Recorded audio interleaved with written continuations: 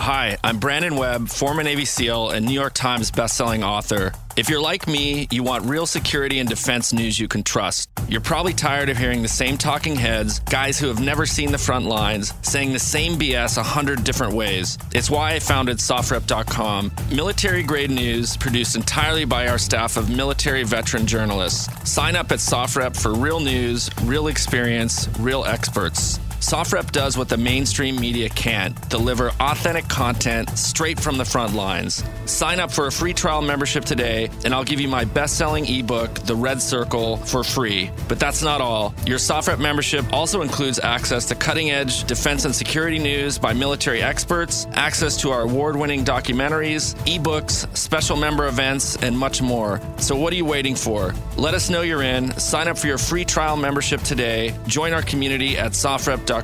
That's SOFREP.com.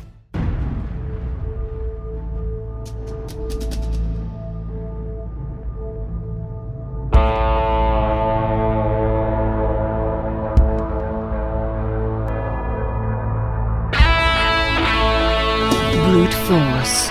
If it doesn't work, you're just not using enough.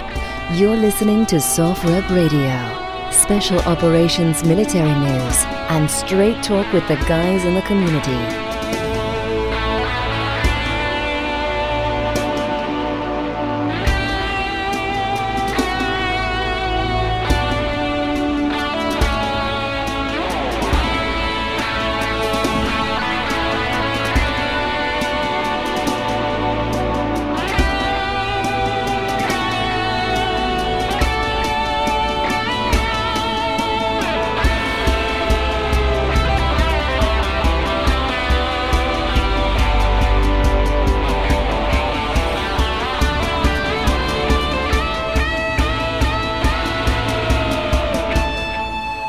Okay, welcome to SOFREP Radio, on target, on time, with Big Phil Campion. And yes, I'm away, I'm abroad, and I'm locked down. Well, where am I locked down? I can tell you now. I got out of the UK on the day that Spain locked down. I landed in Spain, and I went down to my place in a place called Alhaurín, which is in the very south of Spain, near the coast. And there, I've remained in lockdown since before the 20th of March. So we've been locked down for quite some time here. So I thought what I'd do this show particularly, because I haven't been able to get to interview anybody. And obviously, you know, we're in isolation here. I'm not a priority by any stretch of the imagination to be going out to do anything. So I thought I'd explain to you how life is in Spain, what we've been doing here, and then we'd have a chat about the UK. And then we'll just see where we go from there, because these are interesting times for all of us. They really are. It's an extremely difficult and challenging thing. And I think, you know, even in all my time in the forces, all my time marauding around the world's hotspots, this has probably proved to be one of the most difficult things I've ever seen. So let's have a quick chat then. As I said to you, I'm in a place called Alhaurín el Grande, which is in southern Spain. It's near a place called Marbella and Malaga, okay, which are both on the coast. I'm slightly up in the mountains. Now, Spain as a whole then is the worst hit European country at the moment, I think. We've overtaken Italy, who were in the original phases of this. They were the worst hit, but I think we've overtaken them now. We've had over 177,000 cases in Spain, 18,000 plus deaths. Okay, and there's still, even now, 86,000 over active cases in Spain. It's a lot of people, a lot of hardship, okay? Now, let's quickly talk about how quickly that escalated. Basically, on about the 14th of March, people were talking about it here. It was looking quite serious. And within an hour or so of me getting back off my flight, they were announcing, a helicopter's just gone over. That's the first one I've seen around here for a bit. They were announcing that they were going to lock everybody down. And I, at first, didn't really know what that was going to mean. Surely they couldn't just house arrest everybody, which is effectively what's been happening to me now. So what were the rules then? Well, the rules were simple. Stay in. If you want to go out, you can go to the dentist, the doctors, or for vital shopping. And vital shopping only includes food. So food shopping was the only sort of shopping you were going to be able to do. Other than that, you couldn't travel in the car with anybody else. You had to be on your own. You weren't allowed out to exercise. If you had a dog and you lived in a flat or a condo, you had to take it within 20 metres, literally let it do its business, bring it back in again. We were completely, and still are completely, locked down, okay? And when I look around at some of the other people's interpretation of lockdown, when I look at the UK in particular, where people flaunt the rules left, right and centre, and they're still allowed out to go to the parks and exercise and all that sort of stuff, we really have had it at the other end of the scale here. We've had proper, full-on, hardcore lockdown, okay? That has meant lockdown. Now, if you don't believe me, you get onto Google and Google the Spanish police and how they've dealt with people who've broken the rules here. They've locked them up. They've heavily fined them. They've been corralled and beaten with sticks. It really has been what I would describe as almost martial law. It's not martial law. It's for our own good that we are, not being allowed out. Now, counter to all these conspiracy theories that I'm hearing, 5G this and they've done it for that and China have done it on purpose. To me, all that stuff comes second, all right? What is the fact for me at the moment is that we're on lockdown and we have to adhere to what we're being told for the good and benefit of everybody else. Now, another attitude that people have had is, well, I'm not likely to get it. I'm too young. I'm too fit. A, this thing has been taking anybody. And B, even if you don't get it, or even if you do get it and get better from it, you're taking up the time of the professionals that are being paid to try and curb this thing for us, the health services and all those sorts of people. You're taking their time. At best, at worst, you're passing the disease to somebody who's not going to get through and live the other side. So it's not been good, some of the stuff I've seen over here, of people flouting the rules. And there were a few to start off with, and that's why the police had to get so tough. They're just starting to think about relaxing measures here. Non-essential workers went to work this week for the first time. That said, that was only building site workers and gardeners and people that clean pools and that sort of stuff. There's no shops open. There's nothing going on like that at all over here at the moment. And for the foreseeable future, we really don't know when any of that sort of stuff will come into play again, because it's like I say, it's an extremely tough one. So, that said, what have I been doing? Well, I've been doing a little bit of... I don't have a lot of space here. I have a townhouse with a very small garden and a very small roof terrace.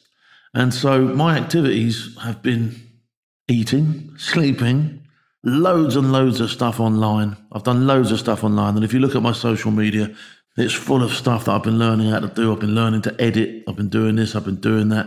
I've been putting stuff online for the Army Cadet Force, running various competitions and all that sort of stuff. But the harsh reality of it for me is I'm not earning either. There's no work for me at the moment, and I'm in a similar position to millions of people around the world who are going to be infected by this in a financial term. I think when I look at it, if it was just me who was going to be affected by this, then, I'd be feeling pretty hard done by. But when we look around, everybody is going to get some. Everybody's going to be put in a position when they're pushed and pressed and have to make things go further than they probably would do normally. And they're going to have to make the best of a bad job when we come out the other side of this. What we do need to do, though, is make sure that we look after the people around us. We keep in touch with our loved ones. We keep in touch with people who are vulnerable, and we try and help anybody where and whenever we can. Because there's always, and I've looked around a lot now, you've had a lot of time on your hands, which is a commodity I don't normally get a lot of. But you look around, and there's always, always, always somebody who is worse off than you are. I mean, in the UK, our Prime Minister, Boris Johnson, he's been to the edge. He's been to the edge and back. He's been in intensive care. I heard he was on a ventilator. He was certainly on oxygen. He's been looked after. And no matter what your political sway is in the UK, whether you like him or you don't like him, I wouldn't wish this disease on anybody. I really wouldn't. And it looks increasingly, like anybody can get this, which we know they can. So it's been very, very, very challenging. And to see your own Prime Minister on the television one day saying he felt a bit sick and then in intensive care within a very short period of time. It just highlighted to everybody how this thing can take off very, very quickly. So I don't want to bang on completely just about coronavirus, but that's where I stand on it. Like I say, I'm in Spain, I'm locked down. If I was in the UK, I'd be semi-locked down. If I was in the States right now, you guys are locked down as well. There's not a person on this planet at the moment who it's not going to affect. And, you know, I really hope that we all get through this, obviously. We're going to take some hits along the way. In any conflict, you'll take hits along the way. I view this as a conflict. I view our nurses and doctors and our health workers are on the front line of this conflict. You know, they're extremely brave people, some of these. They're going to work. They know that they might contract the disease themselves, and they know they might not survive the disease. And so, you know, they are the soldiers, they are the warriors, they are the ones on the front line, they are the ones producing the goods at the moment. And all we can do is sit back and watch. And hopefully, you know, this will pass. If there is an opportunity whereby I can make a difference for somebody and help, then obviously I will. But until then, the best thing I can do to help is keep myself out of the way, listen to what's going on around me, and adhere to the rules that are being put onto me, and not make a hindrance of myself, so that we basically stand the best chance of getting through this without me passing on to somebody else if I had it. So there we go. That's. I didn't want to linger on the coronavirus. We've talked about it for a good 10 minutes now, and I'm going to put it to bed there. That's all I really want to talk about today. I want to look forward to coming out the other side of this. And we were talking about this, me and Wendy. It's a good job I get on with my partner, by the way, because we've been locked down now for quite some time together. It's the longest I think I've ever been at home. And I was chatting to Wendy the other day, and I was saying, the other end of this, the other side of this, what's it going to be like? Are you going to go running out the door when they say you can finally go out? Or are you going to be a bit timid? Are you going to go, wow? Because I'm half expecting for them to say, right, okay, lockdown's over and people are going to go back out. And then I think there might be another pop at this. I think there might be another sort of like flare-up where I think we might even get locked down again. So I certainly won't be running into the first bar and jumping around and carrying people on my shoulders and singing and drinking and yelling and yip-yarring, because I think that would be irresponsible. I think we've got to accept that we've got to be very careful when we come out the other side of this, because we don't know who's got it and who hasn't got it. And there's not enough medical stuff post this that we know about at the moment that gives me a lot of confidence, to be honest. I said I wasn't going to talk about it, and I carried on, didn't I? So there we go. Right. Hi, I'm Brandon Webb, former Navy SEAL and founder of the Crate Club. Are you tired of scrambling to figure out the perfect Father's Day gift for the most important guy in your life? Think they'd like military-grade survival gear delivered directly to their doorstep? Then join over 250,000 members and gear up with Crate Club, the box built by Navy SEALs, Army Rangers, and Special Ops guys. Sign up and Crate Club will send you high-class military-grade gear like backpacks, flashlights, hammocks, holsters, vests, and more. That means whatever your favorite guy is into, it'll come right to his doorstep. And he'll have the confidence of a Navy SEAL that it's going to get the job done. Subscribe at Crate Club today, and we'll go even further. We're including a free copy of my best-selling ebook, The Killing School, about America's elite snipers. I'm Brandon Webb, and I can't wait to raise the grade on military gear in America. So let me know you're in. Sign up today at crateclub.com. CRATE club.com. West Africa. Let's have a little bit of chat about West Africa, because I thought I'd completely change tack. I spent a lot of time in West Africa, did some various jobs there. I worked all the gold mines in places like Guinea and Mali, Cote d'Ivoire. I worked up and down on the anti-piracy side of things, Togo, Nigeria, and of course I served in Sierra Leone, where I was part of the hostage rescue mission way back in 2000, which is actually 20 years ago this year. But the reason I wanted to go to West Africa was one story I thought I'd tell you today about Togo. And Togo, lovely place, beautiful beaches, great coastline, all the attributes of a West African country, but completely unstable. And what we would find in West Africa would be that some countries would be stable for a period, and then the neighbouring countries would be arguing with each other, then it would all spill out into a full-on war, And then you'd get a displacement of people. They'd move into the next country. Then they'd start arguing. The whole thing would go round and round and round, basically by displacement of people caused by aggro, inflaming countries that would probably have stayed peaceful for years. So that's how it went in West Africa. And I certainly, when I first went to Mali was peaceful, but that's now in tatters. Places like Guinea, they'd had loads and loads of that. They'd had a sort of like almost a coup in Guinea just before I got there. So it's a very, very volatile place, West Africa. And I thought I'd just share with you a story. When you're travelling through these places as a white man, you have to be very, very careful, because the place has been flooded over the years with people trying to topple various governments. And especially places like South Africa, a lot of the soldiers from there who needed to earn decent money would disappear up into West Africa and take part in all sorts of coups. So when you were sort of like in your 30s to 40s, a male, white, travelling through West Africa, sometimes on your own, and I was on the story I'm going to tell you, I was travelling on my own, it's a fair assumption to the authorities that you could be a paramilitary type, and especially my appearance. I've never been able to shake my appearance. I'm a fairly big lad. I've got short hair. I fit the description of a mercenary straight away. So I draw the attention of the authorities every time I go into a West African country. I'll attract some sort of attention, and certainly in places like Guinea, I even got followed and tailed and all sorts of stuff. And it was quite obvious that they wanted to know my whereabouts.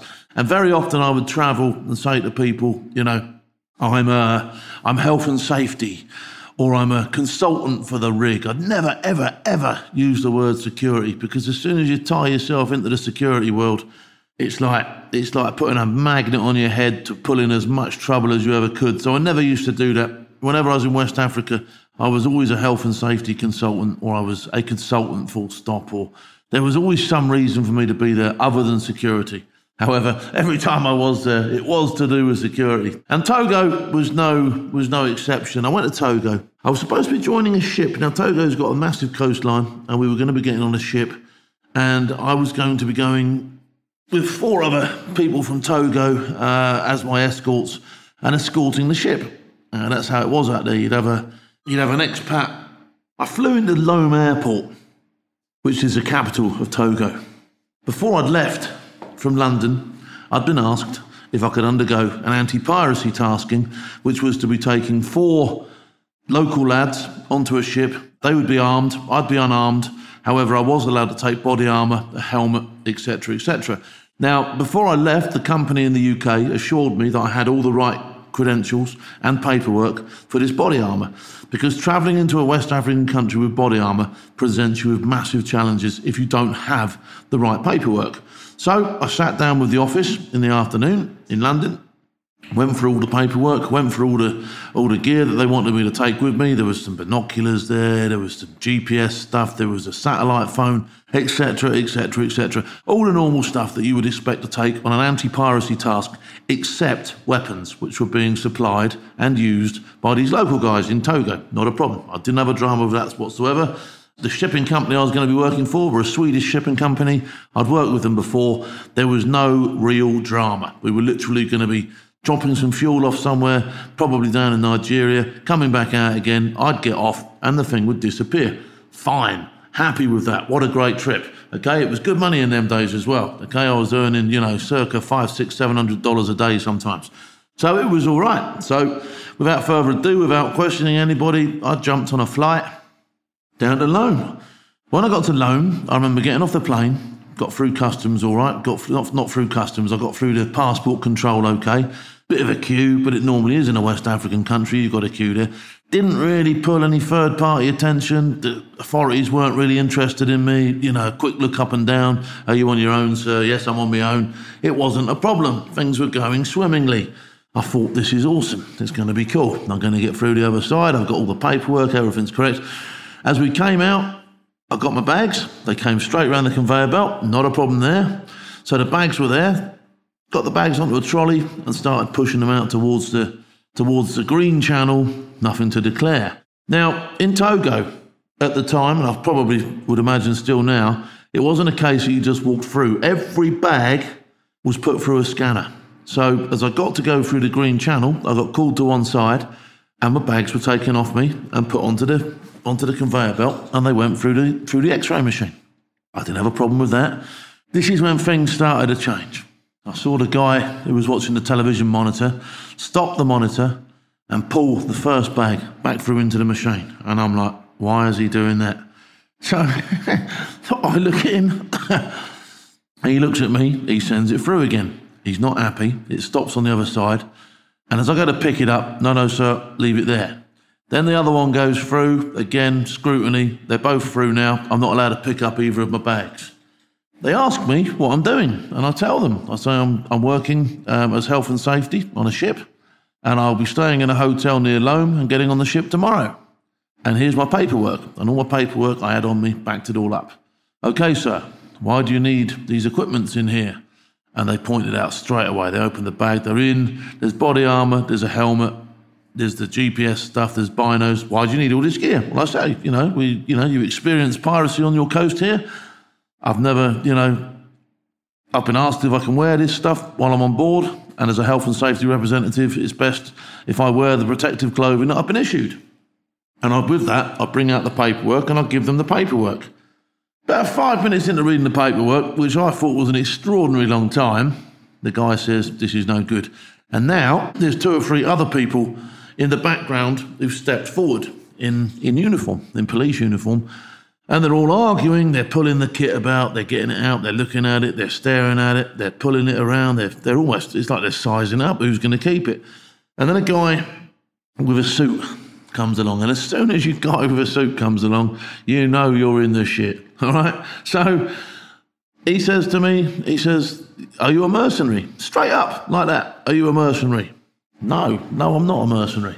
I'm health and safety, and I'm going to work on a ship, which is going to Nigeria from here, and we fear there may be pirates on there, and I'm there to make sure that the health and safety is in place, and we have security from your country. So you're a security guard? No, I'm not security. I'm health and safety. Why do you have body armour?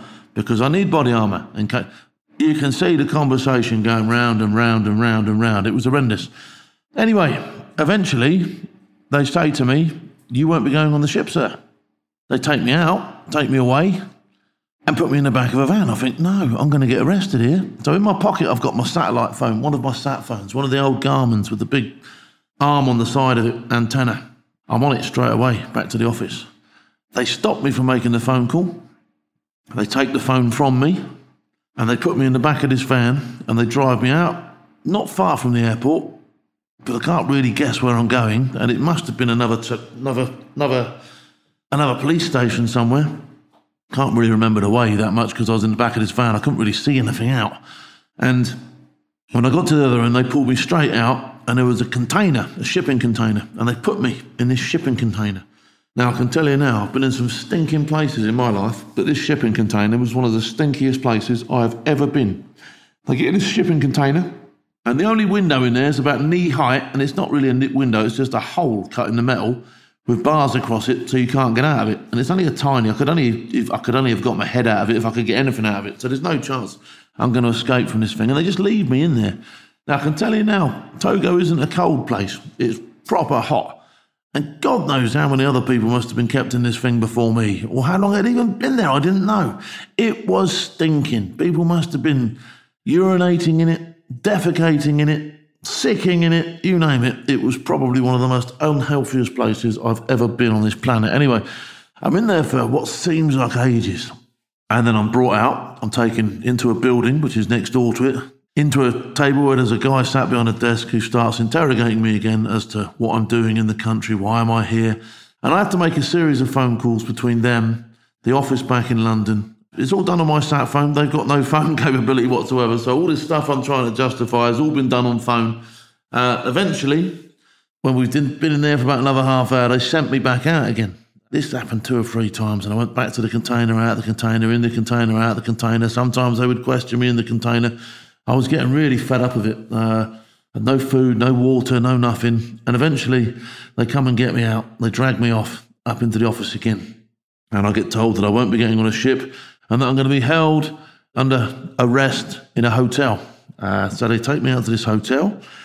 The first thing I did when I got there, I went to the room where there's a policeman stood outside my room.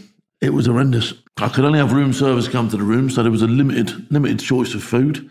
It wasn't a great hotel, so I knew the room service wasn't going to be any better, and I had some sort of rice and curry type thing with some French bread. The French bread, actually, to be fair, was quite nice, but everything else was pretty stinking. And I remember I was then kept there for another couple of days before they put me on another flight and sent me back to the UK. Now, when I got back to the UK, I phoned up the guy that I'd been working for, and he said because I hadn't done the transit, he wasn't paying me for it either. Whoa. You can imagine my face. Absolutely no chance on earth was I not being paid for this job. I remember I had all the phone calls with him, arguing with this fella, and eventually I managed to get paid, but only before I threatened to take a trip up to London and go and visit him in person. But I got paid. So that was one of my West African experiences. I thought I'd share that with you, just to let you know that it's not the first time Big Phil's been in lockdown before. Even though hotel lockdown in Togo was probably worse than the house arrest I'm in at the moment in Spain. But there you go. Certainly, there's nothing here that compares with the container that I was put in, because that was absolutely full-on proper stinking. It was honking, it really was. I'll give you some more stories from West Africa next time I'm on. I've got some cracking ones from Guinea and that, I really have. Yeah, West Africa, a proper place to be. But there you go. More of that next time. Okay. Let's just wrap this up here then. What have we got to look forward to? Well, it's all doom and gloom if you tune into the mainstream media. So get yourself on here for a bit of fun. Soft Rep always got some cool things going on. Don't forget to check out the Crate Club. They really have upped their game just lately. I've been following it very closely, and there is some extremely cool items of gear. I've got myself a YouTube channel up and running, SAS Man Reviews. Have a butcher's at that. That's really good fun. Obviously, all my social media and anything that Soft Rep or Crate Club do is repeated on all my sites, which is at Big Phil Campion. Until next time, have fun, and I'll see you all later on. Take care. You've been listening to Soft Rep Radio. New episodes up every Wednesday and Friday. Follow the show on Instagram and Twitter at Soft Rep Radio.